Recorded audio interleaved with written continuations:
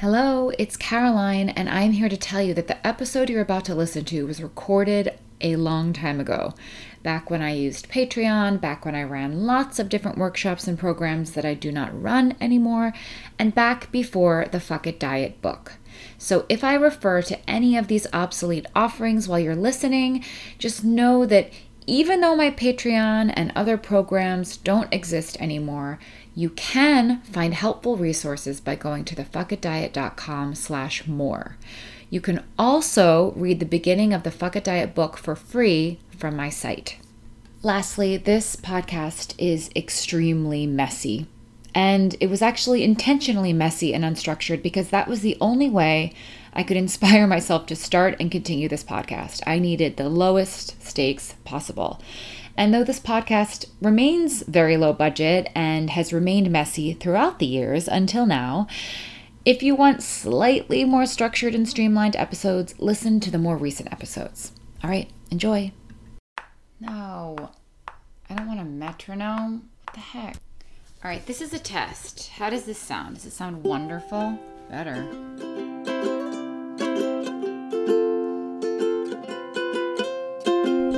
Welcome to season.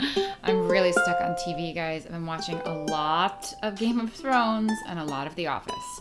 Welcome to episode 20-something of the Fuck It Diet Radio. My name is Caroline Dooner. I am your host, and I am the creator of the fuckitdiet.com. Today, I'm going to be reading some of my newest blog posts, and I'm also going to be answering some podcast insider questions. I have started doing a Q&A with questions that podcast insiders ask. How do you become a podcast insider, you ask? You go to patreon.com/Caroline Dooner, patreon.com/Caroline Dooner, Dooner.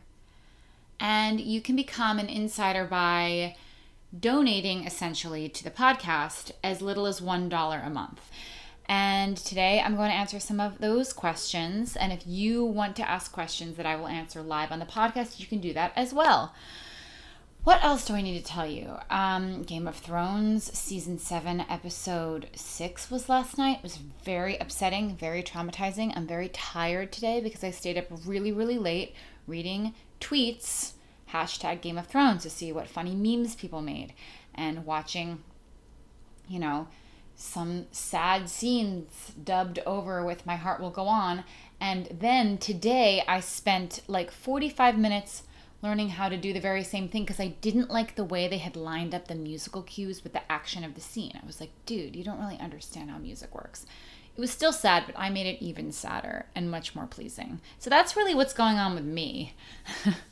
I'm still writing the book. The book is coming along. I'm on the last section of the book. And I'm super excited. What else is happening?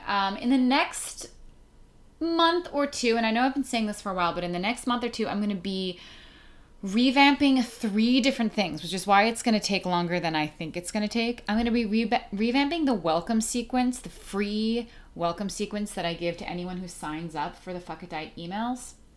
I'm going to be making them video lessons as opposed to just emails. I'm also going to be revamping Fucketeer Academy and making it more in line with what I've come to realize is the best way to teach this stuff from me writing the book. I've had some epiphanies doing that. And I'm also going to revamp my Become Your Own Damn Guru intuition program. And I'm super excited about that. This is all just based on what's become clear to me after running these programs a couple times.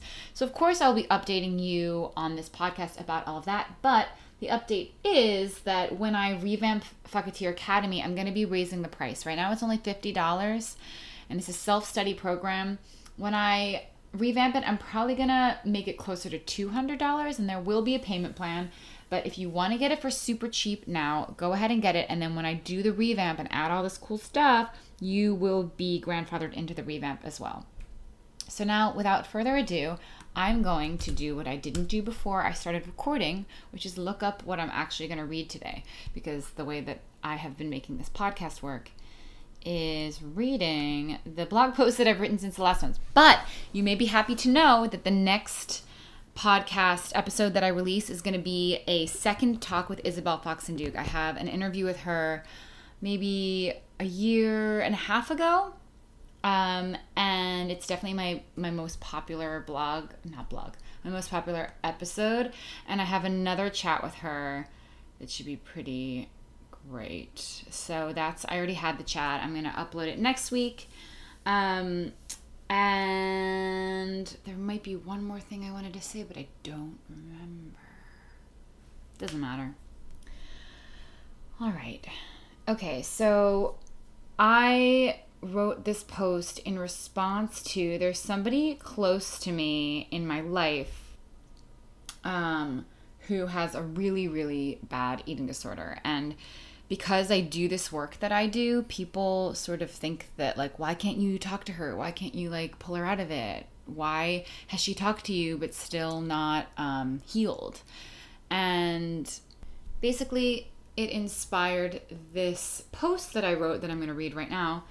I remembered the thing that I meant to say. What I meant to say is, they updated GarageBand, and now I don't know how to use it anymore, which sucks. There are things that I used to be able to do, like lowering the volume of a clip halfway through, and I just don't know how to do it anymore. I don't know how to learn. Oh, maybe it's this. I don't know. Anyway, here is the post. The post is called The Fear of Being Ugly. I wrote it August 3rd, 2017. I don't work with extreme eating disorders because I don't want to. I'm also not qualified to, and I have never personally had one. But mostly, I don't want to. It is really dark, hard, and heavy stuff, which you may know if you have had one or are in the middle of one.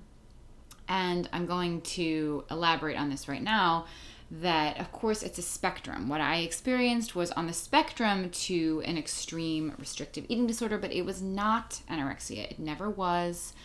Though I would go through phases of being very, very restrictive. All right, back to this post. Most importantly, you cannot save someone who does not actually want to be saved, who is not actually willing to do the really, really hard and painful and scary work that it takes to heal. You can't change someone who is only half willing to change. My personal issue with food and weight was obsessive, it was miserable, it was chronic dieting and orthorexia, plus body dysmorphia, horrible body image, and lots of weight fixation. And still, nobody could have saved me from myself. Nobody could get through to me past my own decision about what was important.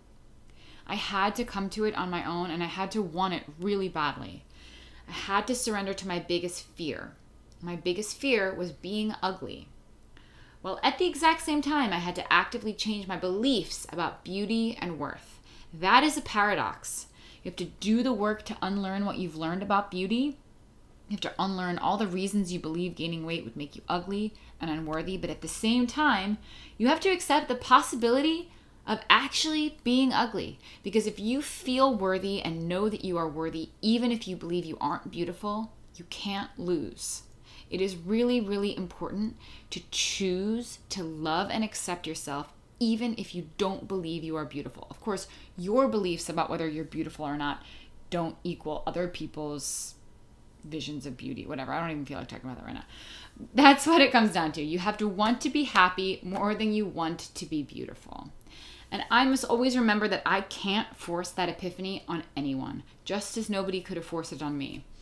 If the Fuck It Diet helps you with your eating disorder recovery, if you're with your anorexia or your restrictive eating disorder recovery, that's wonderful. But I am not in the business of healing people or converting people, because I really don't believe that you can do that.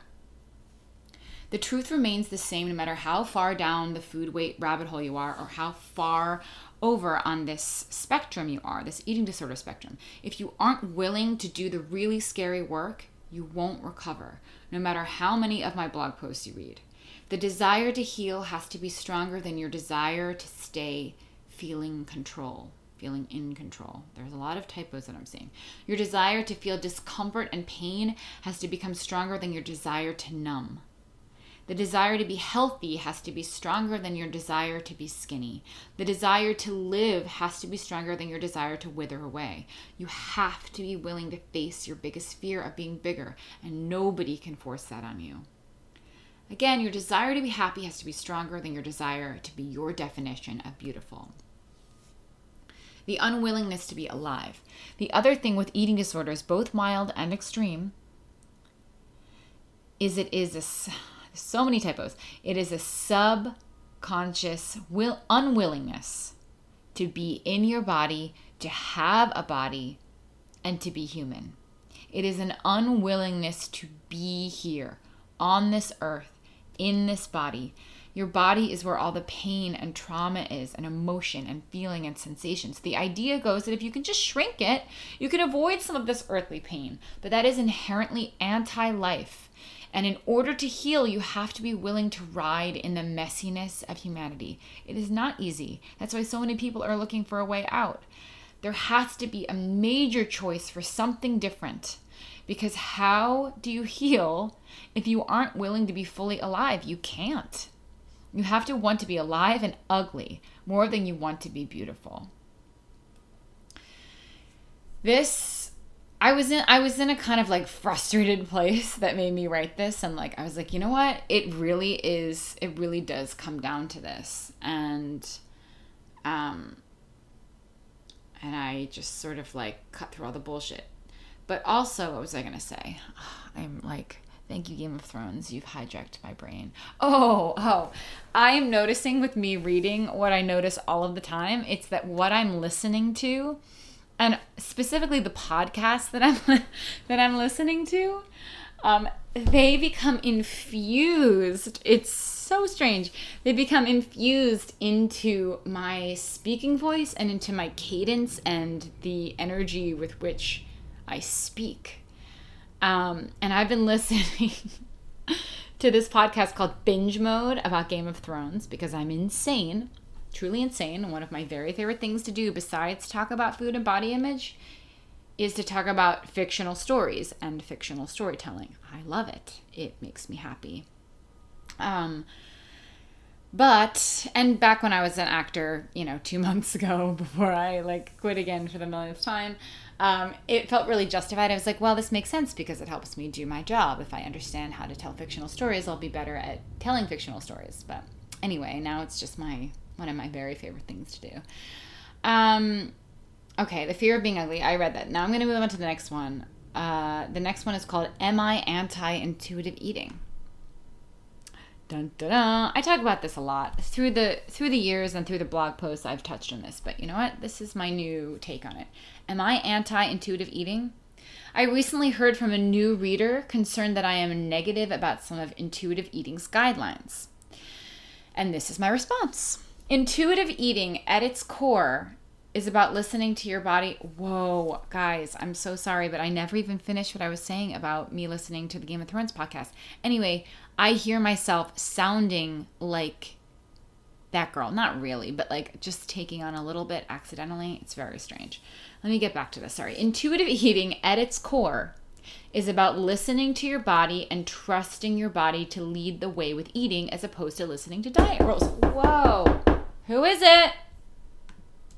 Guys, I got an Amazon package, and he laughed at me because I don't have a peephole, so I have to look through my mail slot. He didn't respond. I said, who is it? Twice. And he never responded.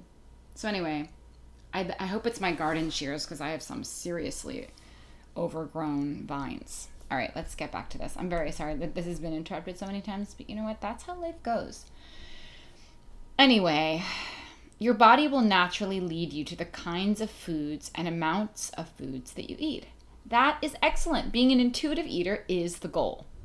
However, the way many people teach and practice intuitive eating, including the famous book of the same name, focuses on rating your hunger on a scale of 1 to 10.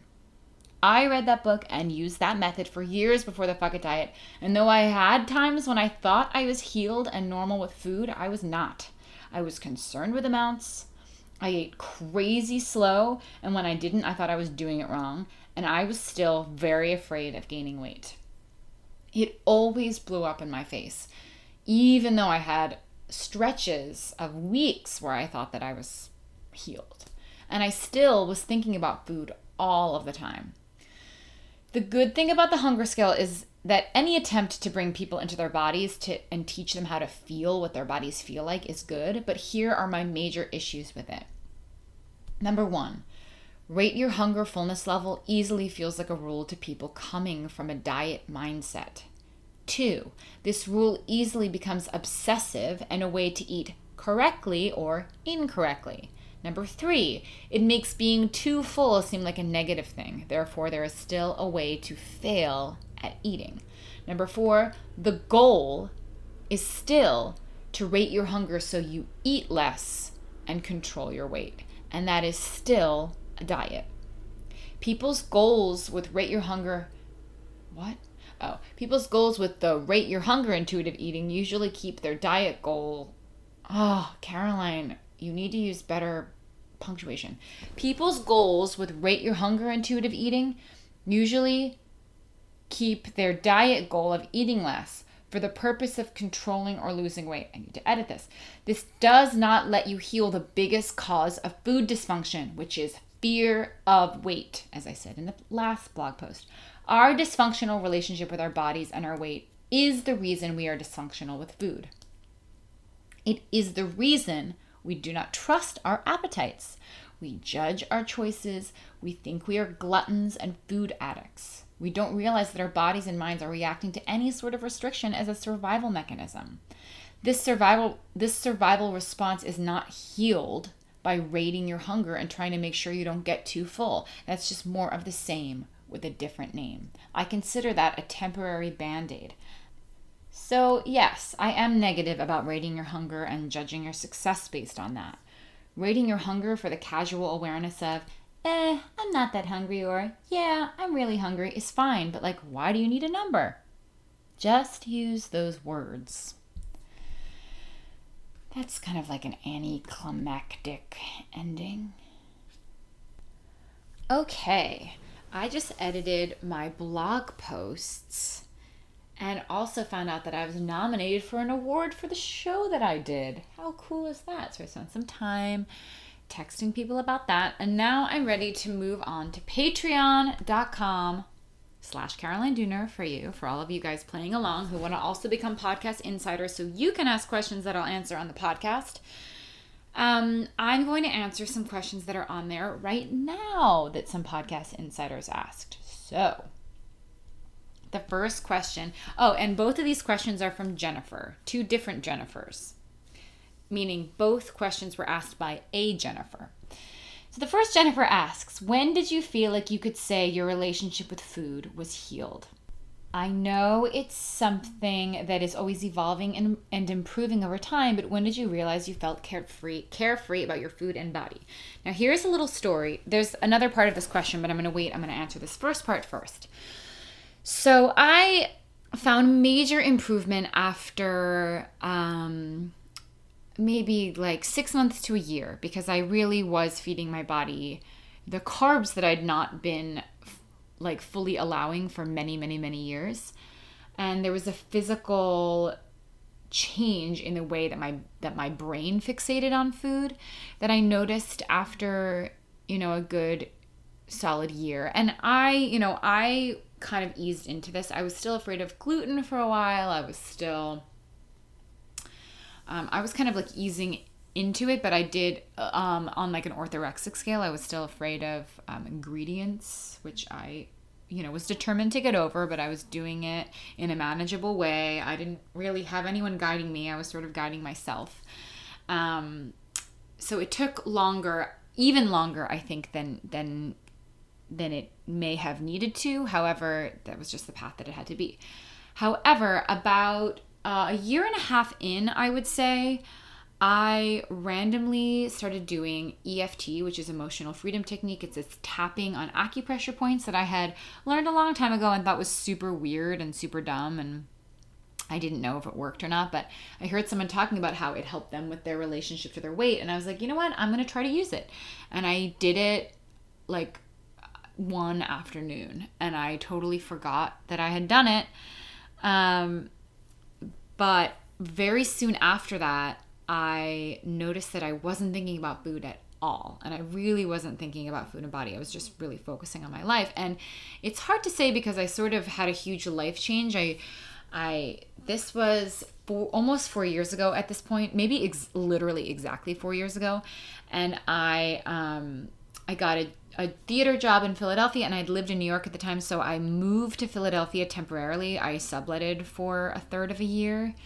I had a totally different life, essentially, than I'd had the week before. But that was right around the time that I did the energy work. I did the energy work while I was still in New York, and then I moved, and I was doing a totally different job, and I was really excited, and I was meeting all these new friends, and I was just like sort of jumped into my life. However, like a couple months after that, I was like, whoa, I really don't think about food. And I'm like really not afraid to like eat all these cookies. And I just sort of trust that like this is exactly what I need. And I'd been like a little scared to do that before, even though I was doing it. I like wasn't able to really just surrender and trust.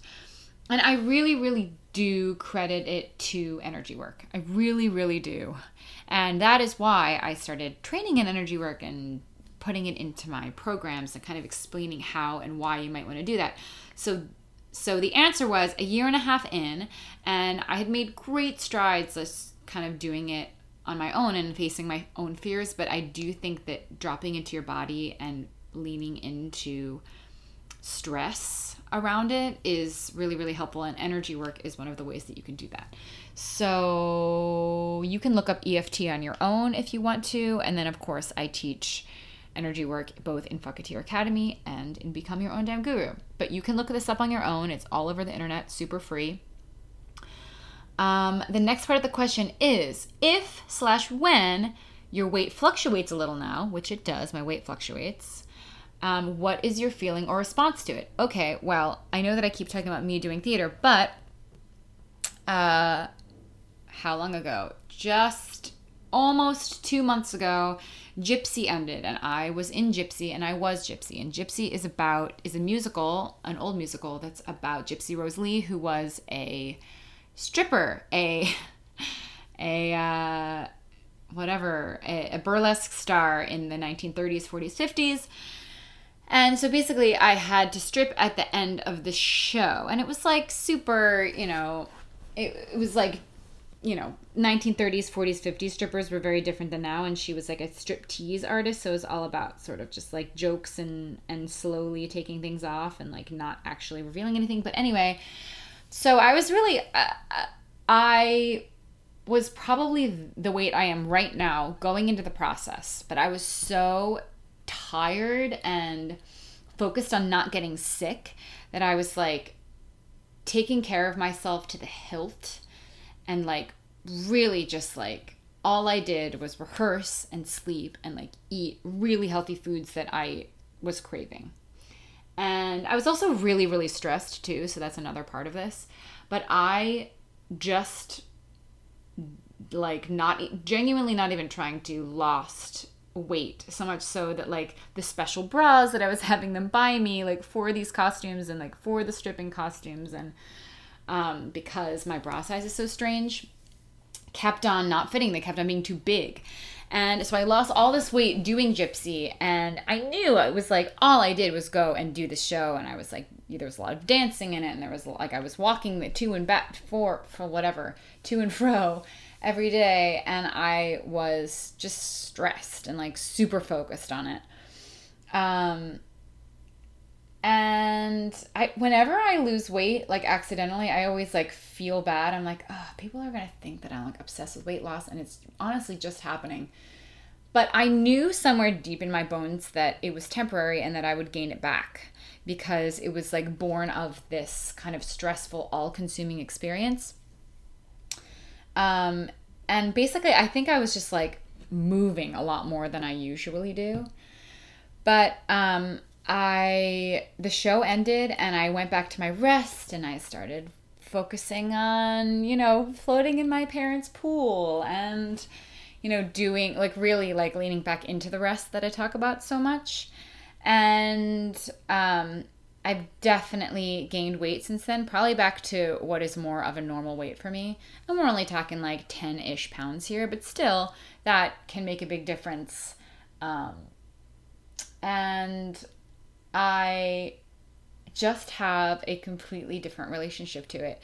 I understand. I can look back to times in my life, especially over the past 5 years, 5 to 6 years of the Fuck It diet, and see that the times that I have lost weight accidentally have been times of great stress, of high stress, because I don't use food as a coping mechanism anymore for the most part. And I also don't binge anymore because I don't feel restricted at all. I do eat a lot when I get hungry. When I forget to eat, I have to eat a lot because I'm hungry. But this is a totally different way to of relating to food than I used to have. So basically, I can see that it's times of stress when I'm so focused on something else that I will lose weight because I really, I am not prioritizing food, for better or for worse. But what that means is that when that period is over, and it has to end because living on adrenaline is really, really bad for you long term. It's what makes us sick, essentially, or can tip you over into being sick. It basically, knowing that time of stress and weight loss because of stress will end, and knowing that I will gain weight back again, and that is a good thing, and that is fine. That is a huge shift in perspective from how it would have been before, which would have been, oh my God, I've lost weight. It's because I'm being so particular, or it's because I'm doing XYZ, or I need to keep this up, or what am I doing? And then kind of trying to control that even more, trying to figure out what I'm doing, or figure out what's going on, or figure out what's quote unquote working, when all it really is a period that shouldn't last, basically, if that makes sense.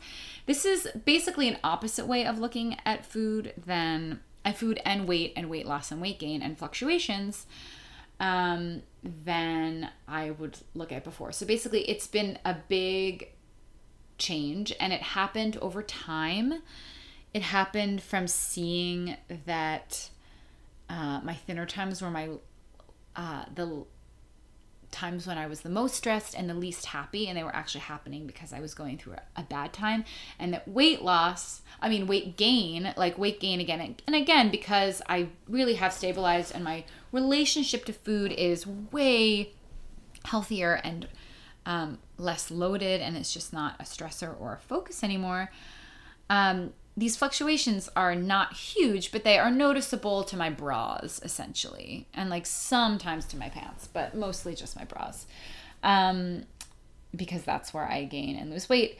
But understanding that a little bit higher on that fluctuation is probably where I am healthier and calmer and more rested is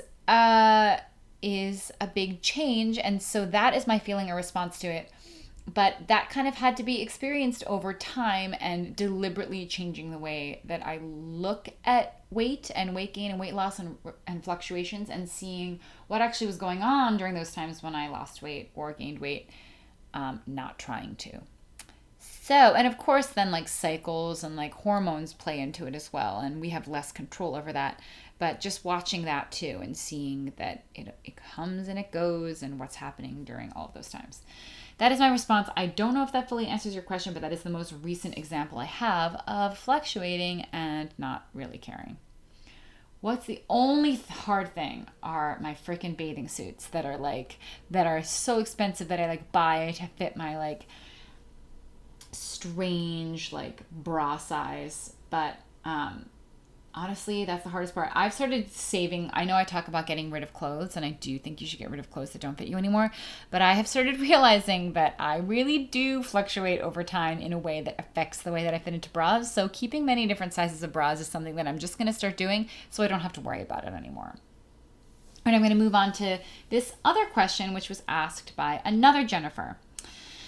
She said, so along with the email about when a metabolism is quote unquote healed, am I right that a healed metabolism might not equal a thin body? In my head, healed equals thin, and it just isn't happening for me. Is this something that I need to let go of? Don't get me wrong, I'm so much happier and more at ease in the world now, and basically the only thing that isn't better now is clothes shopping. Totally understandable, Jennifer. I understand clothes shopping is really hard, and I I know that I am thin, but I do look at this from a bra and boob perspective, that I don't fit into normal sizes, and it can be really frustrating because I want to buy a dress, but I really just can't, because there's no version of that dress that will ever fit me. And I know that it's even harder for people who are shopping in a world that just isn't making clothes for their body at all. But yes, you are right that a healed metabolism might not equal a thin body, and for many people it doesn't. Sometimes your weight set point has raised from what it may have been otherwise when you were younger, and sometimes the weight set point is just starts out high because of genetics. But doing a lot of dieting and a lot of restricting can raise a set point for the rest of your life, because your body just kind of is afraid of going on a famine again. And I think in time, some people find that it can come down, and for some people it just doesn't. And another thing that is important to think about is there is this theory, or this way of looking at metabolism and weight, where an efficient metabolism is one that holds on to weight because it is actually allowing you to survive if you stop getting food. Whereas an inefficient metabolism is one that burns everything off and loses weight really quickly. This is not as ideal from an actual famine survival perspective. So if you have a family history of famine and or dieting, or a personal history of dieting, which is famine to the body, this can raise personal and genetic set points. And I know that that sucks from a cultural standpoint in a culture that is not as kind or accommodating to bigger bodies. But just understanding that your personal body can be its healthiest even at a higher weight, and kind of getting out of that belief system and the paradigm that the smaller you are, the better your metabolism is, or the healthier you are, because that isn't necessarily true. A lot of people who diet a lot and are tiny, just based on their own genetic set point, have really, really low metabolisms, and they're suffering from a lot of health issues, and they're cold all the time, and they have no energy, and they do not have efficient or healthy metabolisms because they are not able to stay in a stabilized place where their body feels like it's getting as much as it needs. And yeah, it just depends. And I'm confirming your question. Your question is, are you right that a healed metabolism might not equal a thin body? Because healed does not equal thin. Some people it does, and some people it doesn't. And the thing that I really am hoping that we can start to understand on the bigger picture, in the culture at large, is that body diversity is a real thing, and that you really, really cannot tell someone's health or eating habits from the size of their body. That's something that I will advocate for till the day I die. I kind of thought that there were some more questions that were asked, maybe on a different post, but I'm not seeing it right now. So if there are more questions that I'm not catching right now, I will obviously answer them on the next podcast. And if you want to become a podcast insider, you can join and donate $1 a month or more, obviously, but as low as $1 a month will give you the privilege of asking questions that I will answer on the podcast. And without further ado, I'm going to leave you and go out for a walk, and then probably watch some TV and eat dinner. Isn't it a good life? What else? I think that's it. I know that I'm kind of trailing off and not remembering what I started, but the next podcast that I release will be the Isabel Fox and Duke interview / conversation, and it's the second one that we've done. It's new. You guys haven't heard it yet, and I'm excited to get it out to you. And I hopefully will hear from you guys who become podcast insiders and ask your questions for the podcast. All right. Goodbye.